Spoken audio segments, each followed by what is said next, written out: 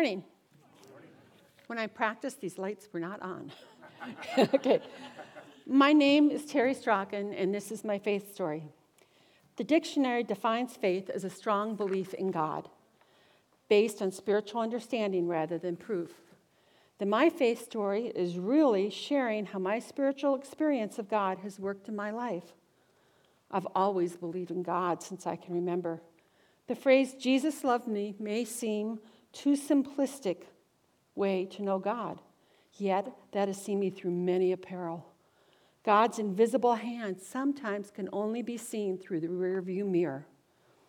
I was born in Wadena. We were regular churchgoers. I suspect this is first where the feeling of Jesus loves me was deeply embedded.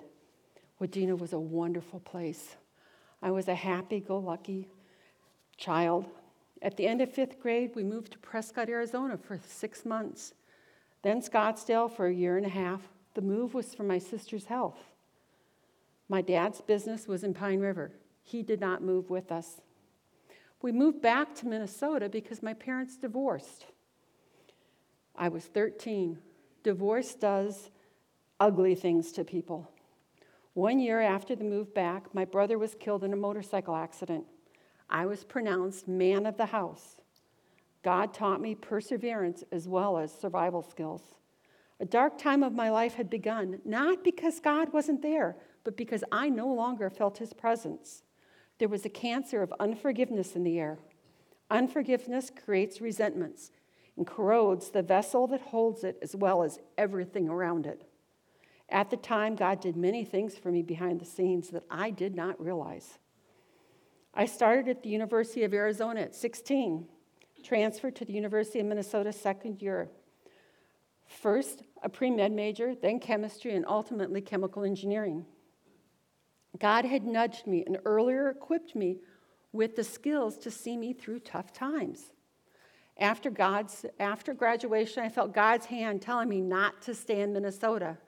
So I applied for a job posted in a San Diego newspaper. Ended up in Houston, Texas. God has a sense of humor. I joined the older singles group at church, and where an interesting thing happened at a Halloween party. A guy came in late and was appalled we were not watching the World Series. Promptly turned on the television to watch it. And of course, I asked him why'd he bother to come. Long story short, God sent me my diamond in the rough, Russell. We married the next year. Our first child was born in 90.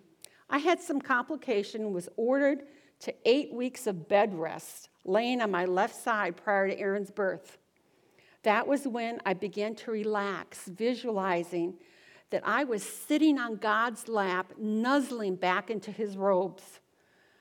God was teaching me patience and to rest in him. On God's lap, with him behind me, I knew I would be all right.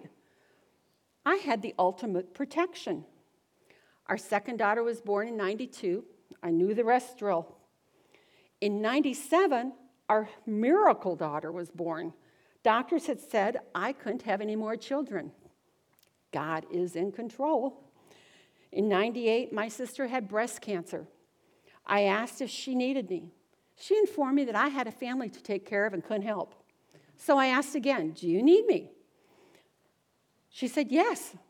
I flew to Virginia. God sent me to comfort her, clean her house so she could breathe, and be with her at the endocrinologist. What a gift to be able to have strength another could lean on. Fast forward to 2007, it was a very challenging year for our family. My sister, the same sister, called to say goodbye. She was taking a medication that night so she could sleep.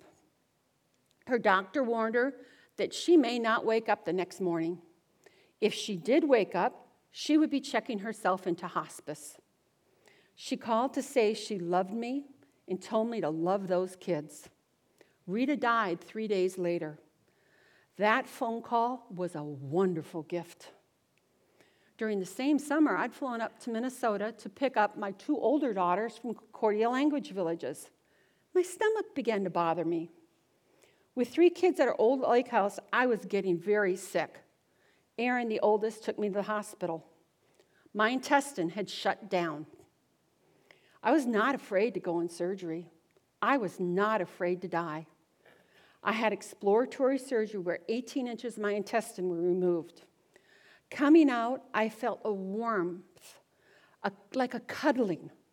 I was in God's robes again. God showed me, yes, I am loved by him, and I do matter in other people's lives too. The experience had a ripple effect. Erin became a nurse. Fast forward, God sent me back to my homeland permanently. We retired. In 21, I was stung by wasps and went into anaphylaxis. I asked, God, is this it? Am I being taken out by a bug bite? Message, I'm not done with you yet. Just reminding you. I have had many earthly titles.